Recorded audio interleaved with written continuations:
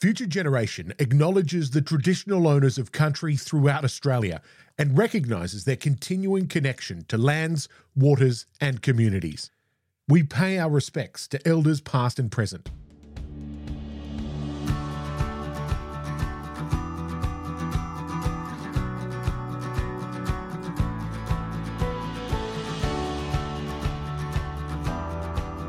And the thing that interests me about this is making sure our giving is systematic and pragmatic and logical, not spasmodic and emotional. We need more of this. We need to build charity into capitalism. We've got a tax system, which is good. This needs to be the second biggest game in town. I'm really excited about today's guest. We have the fabulous Tim Minchin. Tim, to me, is someone who doesn't really need much introduction. He's a multi-award winning composer, lyricist, musician, actor, writer, comedian, producer and director. He's had sell-out shows from London's Royal Albert Hall to the Sydney Opera House. He's a member of the Order of Australia. But most importantly, as he sits here in front of me, he seems to be like one of those all-round good guys, and he wants to talk about issues that concern all of us. He's married to his university sweetheart, and he donates money to not-for-profits, which obviously is incredibly commendable. So, Tim, welcome. Hi. Thank you for being on Twofold. That's it's a nice introduction. So I should get someone to read that to me every day just to keep me stable. So it was actually quite hard for us to work out how to introduce you because, you know, your career is quite difficult to categorize. Like, you know, what do you think you do? Well, when I go through the airport, I write musician because I think that's at the core of it all. At the moment, mostly what I do is write television scripts because that's kind of the latest thing. But I'm sort of obsessed by the adventure of it and by variety. And I was always someone who didn't fit particularly easily into any category. And I kept being, you know, everyone kept saying, well, you've got to specialize. And I happily didn't really get any success until my late 20s. And when I did get success, it was by doing these solo shows, which were really bringing my writing and my tendency to be silly on stage and my heavy lyrics and my piano playing. And I just brought it all in and kind of, I didn't get success until I realized that all I had to do is do everything. And since then, I never specialized. So I don't know, I just try and make good stuff is what the sign on my office door says, make good stuff. So I'm going to ask you a question that we ask all of our guests. But firstly, a bit of background. The podcast is called Twofold because our purpose at Future Generation is twofold. And we want to get not only the best investment returns for our shareholders, we really want to get the best social outcomes for young Australians by investing in mental health and youth at risk charities. So, Tim, what are your two main purposes in life? I think what I think as I get older, and it changes, doesn't it? I mean, it really changes, and it's changed for me in the last few years because of, you know, this, well, we'll get to it, I guess, but because it is about mental health and trying to figure out how to be in the world. But I think what I would love to do is be a joy to the people around me. And obviously in my job, I get to, you know, do that for a living, but harder is to actually be a joy to your what I call your circle of concern. You know, when you have to get up on stage and do something in front of 5,000 people and give them all joy, it can very easily have a net deficit effect on the people around you because you're under stress and you're online and you're reading all this stuff and so I would really like to be a joy to the people around me, and I think that probably encompasses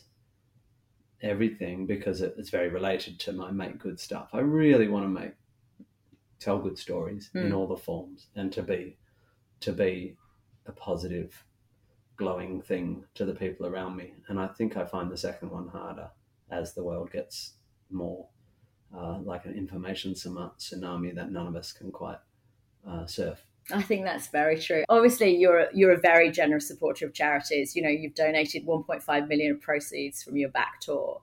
You know, you sold a piano for charity. You do lots of different things. You do free shows and many things that most people probably wouldn't know about. So, you know, why do you want to give back? Yeah. Well, firstly, I want to make sure I'm not overstating my philanthropic actually. I think it was more like 1.35 in the end. We thought it was going to be a bit higher.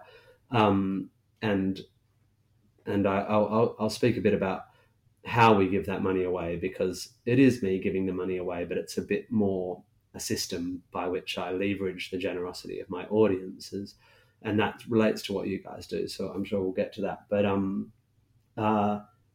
mean, and look, I do a bit, but I don't think I do enough, and that's an ongoing thing. I want to do more and make sure, as I go further on in my career and in my life, and I feel more stable and more sure of who I am and what I do, and more sure of where my family's at, I would like to do better, much better actually. I don't think I'm very good at it. I have a genuine sense that I'm very, very, very lucky, and that people who are less lucky are not to be blamed for that. They're just very, very, very less lucky. And once you've sort of built that foundation to your belief about the world, you got to do something, by which I mean one is ethically compelled to not just be a greedy, self-serving. But I mean, I'm pretty greedy and self-serving. I think I'm just trying to offset it. So obviously you get so many requests to actually get involved with charities, but what charities do you decide to support? Well, that's a really good question, and I'm really looking forward to hearing about why you guys do what you do. I think it's very intuitive for me to.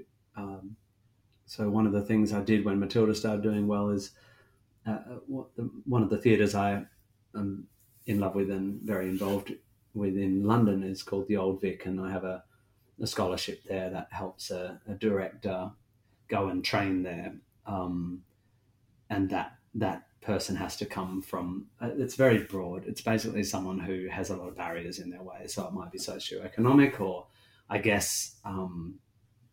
The demographic of who becomes directors in London, they're all very white and middle class. So I guess there's it tilts towards people of colour and communities that are less likely to get there. And that's really obvious to me because I think art's important. I'm not a fundamentalist about that. I'm quite pragmatic about art, but I do think we are storytelling creatures, and how we tell stories about ourselves is the most important thing about culture, and art is how we tell stories about ourselves. And then there's things that are personal to me. White Wine in the Sun, which is my Christmas song that I wrote 15 years ago. I decided the second year Christmas came around, I decided that the proceeds from that song should go to an autism charity, because I have a cousin who's autistic, and I was always interested in autism and autism research. So that White Wine in the Sun money has always gone to autism charities. And when I moved back to Australia, I shifted it to an Australian autism charity. And the person who I wrote that song about grew up and turned out to be autistic, so that's quite fun. My daughter, who's ASD.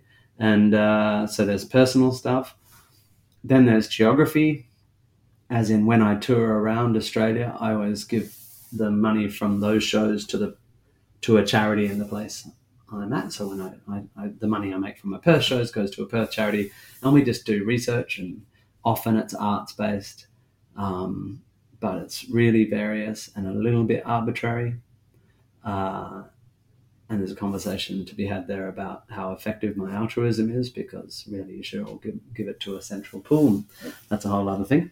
But I think, again, we're storytelling creatures, so part of what I'm doing is not just giving money, but giving attention to the charity. So I'm telling a story. I am a person who's giving to this charity, and that encourages people to look into it. It's the same reason I'm here doing this podcast. But I think, that's, from my point of view, that's incredibly important, because many people don't do very much at all. And the fact that you're actually getting involved in those charities where you're touring is incredible, because you're bringing what they do out into the open as well. Obviously, in terms of your career, you've had amazing highs. And then, obviously you had your Larrikin movie, which kind of disappeared. So I think that, you've probably seen, what depression can be. And you've mentioned before that, your family has sort of suffered from depression. And I'm really interested in this, because obviously mental health is an area we're really interested at Future Generation. So I'm interested really in your empathy with people that have mental health issues? Yeah, I don't know. I guess when you're in the arts, a lot of people in our industry struggle with mental health, and there's lots of reasons. And I'm intrigued by that because there's a chicken and egg quandary there. Because having mental health issues can incline you towards being an artist because you're trying to find a way through it and you're trying to express yourself, and maybe some sort of neurodivergence, where you don't fit into an easy box, correlates with both mental health issues in our culture and a desire to be an artist because you're the other and you see yourself as the other. I'm very, very lucky because I think I don't have the chemical profile that we call depression. What I have been through is a very interesting journey of addiction to serotonin, and the highs you talk about. There's a reason why famous people are all mad and screwed up, and I think it's partly because the type of people who want to become famous and get all that attention are probably inclined to be a bit different anyway. But I think there's another thing, which is that it screws up your sense of self, and it makes you see yourself from the outside. When you've stood up in front of 10,000 people standing on their feet cheering for you, it sort of breaks something, and if you do that a lot, it's very hard to then just go home and go, oh, this is a nice breakfast with my kids. Where's the dopamine here? Where's that buzz? And that's why so many artists have addiction problems and stuff. So that's the elite problem of why so many people like me are nuts. I think I'm interested in mental health now because it's quite clearly a crisis, and I have strong feelings about what that's about. I don't know if I'm right, but I'm really, really listening and reading about what people think this epidemic of mental health crisis, of mental health problems in youth is about. I think it's quite simple. I think it's just about too much information. I think when social media started happening, and I think our smartphones are, more specifically social media companies who run on an algorithm that sells our data to advertising companies, and their whole model requires us to get addicted to looking, and the thing that makes us look is outrage. I think that model, the outrage-based advertising model of social media, which they didn't mean to be, but they are, should be illegal. I think it's the end times. I think tribalism, being the greatest problem in human history always, is on the rise because of that model. So that's my base position. And yet what we were worried about 5 years ago, remember, when do we give our kids Instagram, is that especially young women would be more objectified and would think they have to be performatively sexual on their Instagram feeds. And we thought the likes and the bullying, we thought that was the problem. I think it's just information in.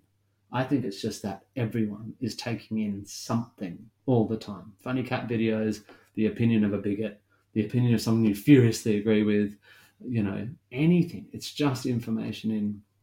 And that's the thing I've changed about myself. I've got off Twitter.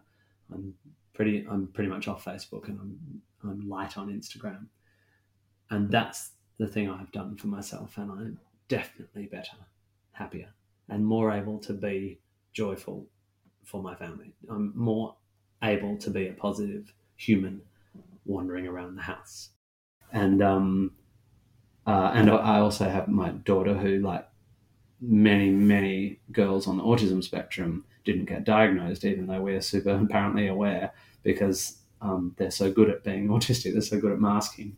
And what happened to her is what happens to many autistic girls. They hit puberty and they just melt down. And so she had acute depressive disorder, and it was just awful having a kid who's that, just really what the psych described as ahedonic. Like, not only does she feel no hope today, she feels no hope that there will be hope.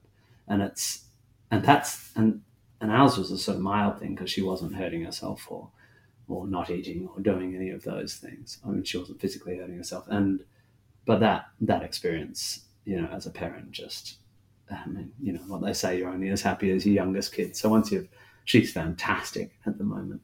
We've we've done a lot of stuff, changed a lot of stuff, and she's great. But yeah, it certainly gets you interested in. And do you think?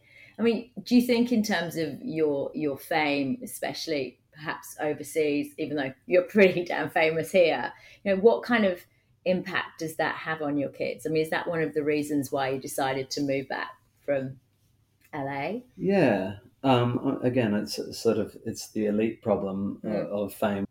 I have made decisions based on not wanting to get more recognizable. And I think I don't think having a famous parent is good for kids at all. I think it's an absolute, obviously they have a huge amount of privilege because we've been so lucky and they go to good schools and stuff, but I just don't think you want it. It's just not what kids need. To change direction slightly, I mean, you have weighed in on so many really tough, weighty issues, child abuse in the church, racism, homophobia, but you do it in this sort of trademark, satirical way. How do you get people to take these issues really seriously as they, laugh to the songs or the poems or whatever it might be, so you can actually affect change? It's such a fine line, I find. Yeah, I'm not sure I set out to try and create an art form in order to affect change. I think I was making my art and I knew what I was good at, or I eventually figured out what I was good at. And it just happened that the stuff that agitated me, that drove me to action, was sometimes anger's a very good fuel for comedy. The Cardinal Pell songs are a bit of a black swan. I've reflected on that a lot, especially because I loathe public shaming, and that was an act of public shaming. But it's probably the best thing I've ever done in terms of the feedback I've got. Hundreds and hundreds of people saying, that was a moment for them, not just my song, but that moment of finally people going, actually, no, this is not good enough, allowed them to come out really as survivors. But there's no doubt that there's a lot of tough stuff in the world. Everyone's got their struggles and often we don't know about them.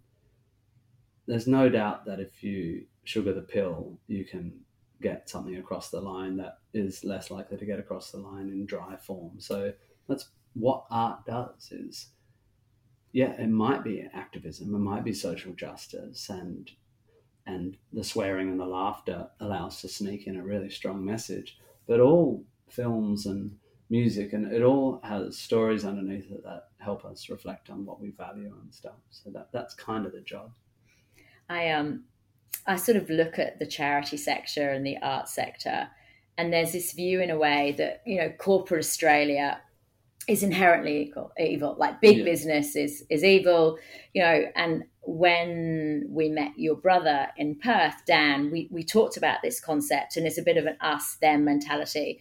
I've always felt, and I've come from sort of corporate Australia, so, they can do so much good. And, and many of them really want to. I just wondered what your view was on that. I just abhor false binaries, so it's all nonsense. I mean, the trouble with corporate Australia is they have power, and artists and lefties, not lefties, but artists tend to have less power. There's absolutely no doubt that if you gave all the artists $10 million, there'd be the same distribution of greediness and avarice and gross behavior as in the corporate sector, probably. I know people across all spectrums, and I also know the arts in this country and across the world are largely run on the philanthropy of the corporate sector, and we love to bite the hand that feeds us, we artists. At the same time, it is our job to slap the hand that feeds us if the hand that feeds us are being gross and not gross, psychopathic. And corporations have a very easy excuse and are fundamentally psychopathic. So you need something in the structure. You need fundamental structural things in place that offset the fact that corporations are by their nature psychopathic. I'm slightly off my area of expertise, but would you say that's right? That's kind of a problem, is that the corporation itself is psychopathic, not the people within it? I think that's such a long debate. I mean, I think that corporate Australia has really learnt their lessons, and I think they really do want to make a difference. I think they're now really looking at that sort of that triple bottom line of, like, people, and planet, but also profit. Yeah. Like, obviously profit is incredibly important, but I do think they want to do more, and I think it's that opportunity. But I also think it's the communication between both and how you change that. I think that's so. Right. I wouldn't actually say psychopathic, no. Well, I just mean the structure of, if a company owes its shareholders maximum profits, I mean psychopathic in the sort of most literal sense. It is not. You have to put structures in place and allow people to make human decisions in order to offset the fact that a profit-driven model will not necessarily fall towards planet. But not, I just don't think it does as much as perhaps it has done in the past. Mainly because, corporate responsibility, you just don't get the staff otherwise. If you don't train them, they won't stay. And if you don't have your people, you don't really have a business. Right. And I look at sort of the people we're talking to in terms of, our charitable work. They want a really good place to work that cares about them and the environment and pays them, need to get paid. Yeah. I think that's exactly the answer I was trying to evoke from you, because I think that's the position, isn't it? That we know from experience that psychopathic is actually not as good a word as amoral. A business, a corporate business structure driven by profit is an amoral entity. The people within it are not amoral. And if one of the main forces that is brought to bear on the behavior of a corporation is that the people who are working at it demand a certain amount of morality, then that's amazing, right? And I think I'm absolutely that sure is definitely the case. Yeah. I mean, I think amoral is probably a better term, one that's more palatable and understandable, to be honest. And I certainly think I am incredibly, taking off my provocative hat, I'm incredibly agitated by tribalism and cliches, and we arty lefties, if that's what I am, are as bad as anyone, if not worse, at sort of pretending there are good and evil people in the world and that we're all good and they're all evil, and painting them with an absurdly two-dimensional brush. I'm mixing metaphors there. Yeah. You make it sound so much more interesting. we are the worst. And I'm constantly frustrated I'm actually very frustrated because I'm on the board of the fundraising part of the Sydney Theatre Company. I'm very involved in all this stuff, and it's so frustrating when people don't understand. Some artists are so outraged by stuff that you're just like, oh, you don't understand how this works at all. But of course, one of my other theatre companies, I've been very involved in, the Royal Shakespeare Company recently, has the fact that they take, I don't want to get this wrong, but money from environmentally unfriendly corporations has kind of come up against their very arty audience and workers. And I'm always interested in this, and I don't talk to my friends about it because I don't want to get in trouble, but I think that's good pressure to bear. I think in this age, anyone burning fossil fuels basically needs to be slowly shamed out of the marketplace as soon as possible. But meanwhile, we're all using their product all day, every day, of course, so one doesn't want to be a rank hypocrite. But also, I think that, I have a TV show on Foxtel, which is owned by Murdoch, and I have endless people saying, I can't believe you let Murdoch buy your show. And I'm like, no, I couldn't pay. No one can pay for the show except Foxtel. And by the way, you should all get Foxtel and get Murdoch to think, do you know what the best thing to do with my power and resources is? I should make lots of Australian drama because they love it. But that'd be great. We should make Murdoch obsessed by Australian drama. Don't switch it off. That'll make him just put all his resources into his news channel. Okay, right. Obviously, you're incredibly passionate. So let's turn to politics. And I'm not passionate. I just have a big mouth. But so you've waded into a few political issues, and obviously with the federal election, you threw behind Kate Chaney in Curtin, Western Australia. Would you go into politics? No. Not at all? No, I think about it sometimes. There's attributes that people like me have that I think we could do with more of in politics. As in, I can speak, and I have as in you could improve the political discussion. I think a discourse is my obsession, and I have a broad philosophical basis. I don't know. There doesn't seem to be much actual interest in neuropsychology or philosophy in politics, and I don't really know how you get into politics without wondering what it is to be human and to have a position. And certainly, if you have a prime minister in a country like this that's a fundamentalist Christian, I just think, well, what do we? I mean, I don't. That doesn't feel like a true representation of our population and all that stuff. I think, however, that telling stories and making art can affect change, and it's what I'm better at and stuff. I think I would be really very frustrated sitting in Parliament. I think you probably would be as well, actually. So I hope you're not offended by this. I'm not offended by you're that. You look like the typical alternative lefty, but you are really a case of a book not actually matching the cover. And you're a hard believer in hard science. So I've heard you speak on that. And you're anti the woke culture, and you've even compared the far left to the far right. So in terms of your politics, what actually is it? Well, I think no one's ever asked me that. Thank God. That's all right. And I think what I think is it serves me to not really.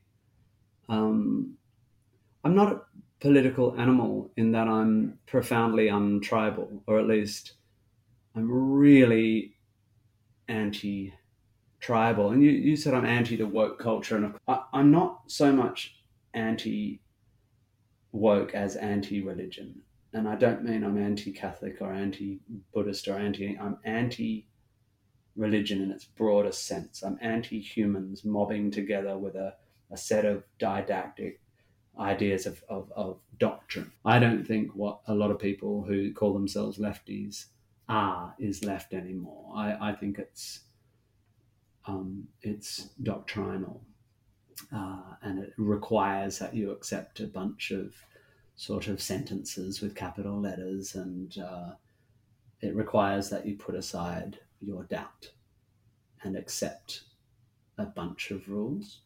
And that gives me the heebie-jeebies on any side of politics. So I would say I'm passionately political in the broadest sense on a case-by-case basis on issues that I am agitated by and think I can affect change around. And I will take every single issue on its own merits based on data and observation and empirical attitude to the world. What are you going to do next? What are you going to take? I can make another TV show. No, but I have retired. I mean, I. What's retired? As in, I don't write comedy songs. I don't write satire anymore, because I think there's a time and a place to be an enfant terrible and be an agitator, and it gets, when you're as powerful as me, as in when you've got a voice and money, it gets a bit gauche. You've met so many people. Like, who is the person that you would like to spend time with? Oh, Jesus. I don't know. Oh, Jesus. I'd like to meet Jesus. If Jesus had existed, he would have been amazing. I mean, someone like him probably did. I would have liked to meet that guy or woman, whatever it was.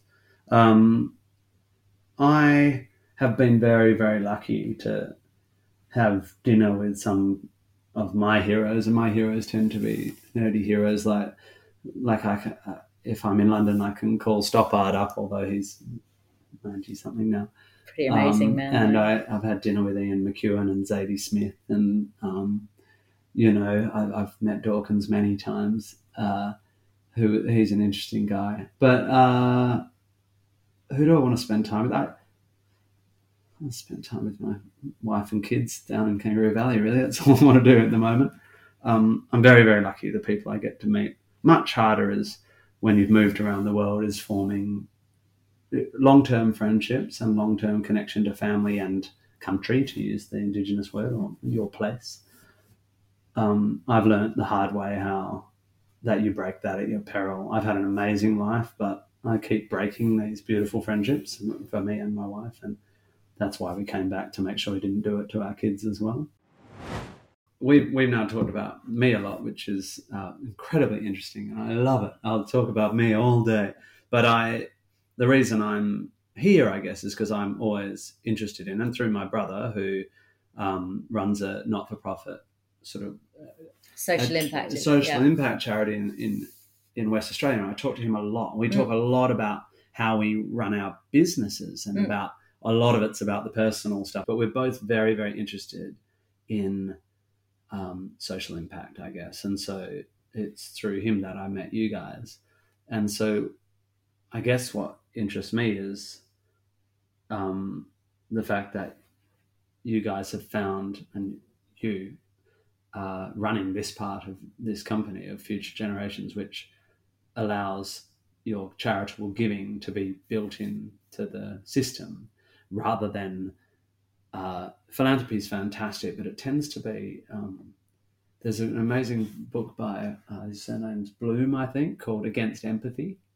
And it's such a provocative title, but his thesis is we have to be careful about empathy in its natural form, because it tends to be susceptible to homophilia, apart from anything else, that we're very worried about people who are like us. So if a little blonde girl goes missing, we'll give our houses, but if 10,000 kids who don't look like us die in an earthquake in Iran, then we're so his Against Empathy thesis is about being wary of our empathic instinct, because it's not the best use of our desire to do good, is to react sort of as a spasm when koalas die, or it's a perfect example. We gave so much money to koalas and the fire, the RFS or whatever, and they didn't know how to use that money. And so there are lots of ways that people over the world are trying to make altruism more systematic and less just emotional. And what you guys are doing is there's no, it's locked in, right? It is locked in. So in 2012, our founder, Jeff Wilson, he went to London and he read an article in the Financial Times, and it basically talked about a group of fund managers that had come together to give money to breast cancer. And what they did was they got shareholders to give them money, and they managed it for free. And then they gave all the money. So they waived their fees. They waived their fees, went direct to the charities. Which adds up to a lot quite quickly. So you have all these fund managers who so we have 30 fund managers. And that's generated $52 million in 5 years. Yes, it has actually, which is truly remarkable. So it's amazing. And so the reason it intrigued me when I was reading about it is because this is my tiny, tiny little village fate version of that, is rather than every year sitting down with Sarah and going, where do we give our money? My aim is like many people in this effective altruism movement, people pledge to give 10% of their income away, regardless of what it is, till they die. I'm not a pledgy guy, but I'm trying, and yet I can give a lot more than that away, and yet it's barely me giving it away by building it into my system. So for my tour, that stretched over 3.5 years because of COVID. I can't remember how many shows we did. It was only 150 shows or something. But in my industry, there's this scam they call VIP tickets, and a lot of artists just sell the sort of center block, whatever it is. If it's in an arena, it's 200 seats. If it's in a theater, it's 50 or whatever. And they call them VIP tickets. They charge twice as much, and they get bugger all, really. It's just a way to scrape more cream off the top, because some people will pay whatever to sit in the middle. So I give those tickets away, and like you with your fund managers and all the people all up and down the line. We call the theatres, we call the ticketing people, and ticketing people are famously not easy to convince to give their percentage away. And my management and everyone who's affected by this giveaway, they all waive their percentages, and we give away 50 seats, and we charge twice as much, so $250. So we give away $10,000 a night, which is it's a big. It's not a lot. I don't make a lot. I mean, I'm very, very lucky. I provide a thing that a lot of people want to see. So, but that ain't 10% of what I'm taking per. It's a lot more, and yet I feel good about that because I wouldn't charge those ticket prices. I'm really leveraging, and I tell those ticket buyers that they're buying charity seats, so they feel good, and it's just. And do they know which charity it's going to? I tell them every night I come back on for my on-call with the T-shirt of the charity on, and I tell them about the charity, and I tell them how much they've earned that night, and I tell them the grand total of the tour, and everyone's enrolled. And so what you're doing is enrolling fund managers who want to be more giving because they're all rolling around in because their they're Porsches. Also really good at what they do, but they don't necessarily have time to do everything else. To go to the church fair or to do the soup kitchen. The thing that interests me about this is about, to come back to what I was talking about, making sure our giving is systematic and pragmatic and logical, not spasmodic and emotional, is that we need more of this. We need to build charity into capitalism. We've got a tax system, which is good, but this needs to be the second biggest game in town. I think you're exactly right. The more people we can get to understand our model, the benefit will be. I'm really optimistic. I think that the model is so good. It's very unique in Australia, but it's been proven. So yeah, we've just got to get the word out, really. And I think concentrating on mental health charities is very timely, because if everyone's bonkers, we can't get anything done. And with your kids, how do you give them passion for life to do what they want to do and to be joyful and happy, but also get them to appreciate that they are lucky and they should give back? Well, this is an interesting conversation. I mean, you can't teach your privileged kids you shouldn't teach your privileged kids that they should feel bad for their privilege. If you want to have not spoiled kids, don't spoil your kids. You can't spoil them and then say, by the way, there are children starving. And it's something I had to learn the hard way, because I kind of did. I gave them this nice life and then would go, how dare you not eat your dinner? I found it because of my guilt. Guilt's not the right word. Because of my understanding of how lucky we are, I found, and when Violet started getting unhappy, I didn't, before I knew what was going on for her, there are things I did that I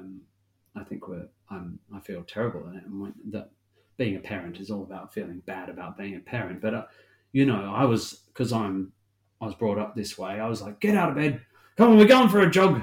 You've got nothing to mope about. There's people suffering all over the world, and you're lying in your bed in your bloody mansion in Coogee, like, how dare you? I didn't say that, but that was my feeling. And that was the worst possible thing to tell my daughter at that stage. I didn't say quite that, but I almost said that. I would say, you've got nothing to complain about. That's just such a bad thing to do to an autistic kid who's got depression, because of course she feels bad about feeling bad. I mean, I'm so stupid for a not very stupid person. I can't believe that. But it's a learning. You're learning all the time, though. And that's a big answer to the short question, the short answer, which I never give, which is, how do you teach your kids to be socially aware? And the answer is the same as, how do you teach your kids anything? And I learnt this too slowly. And that is, you model it, you don't tell them.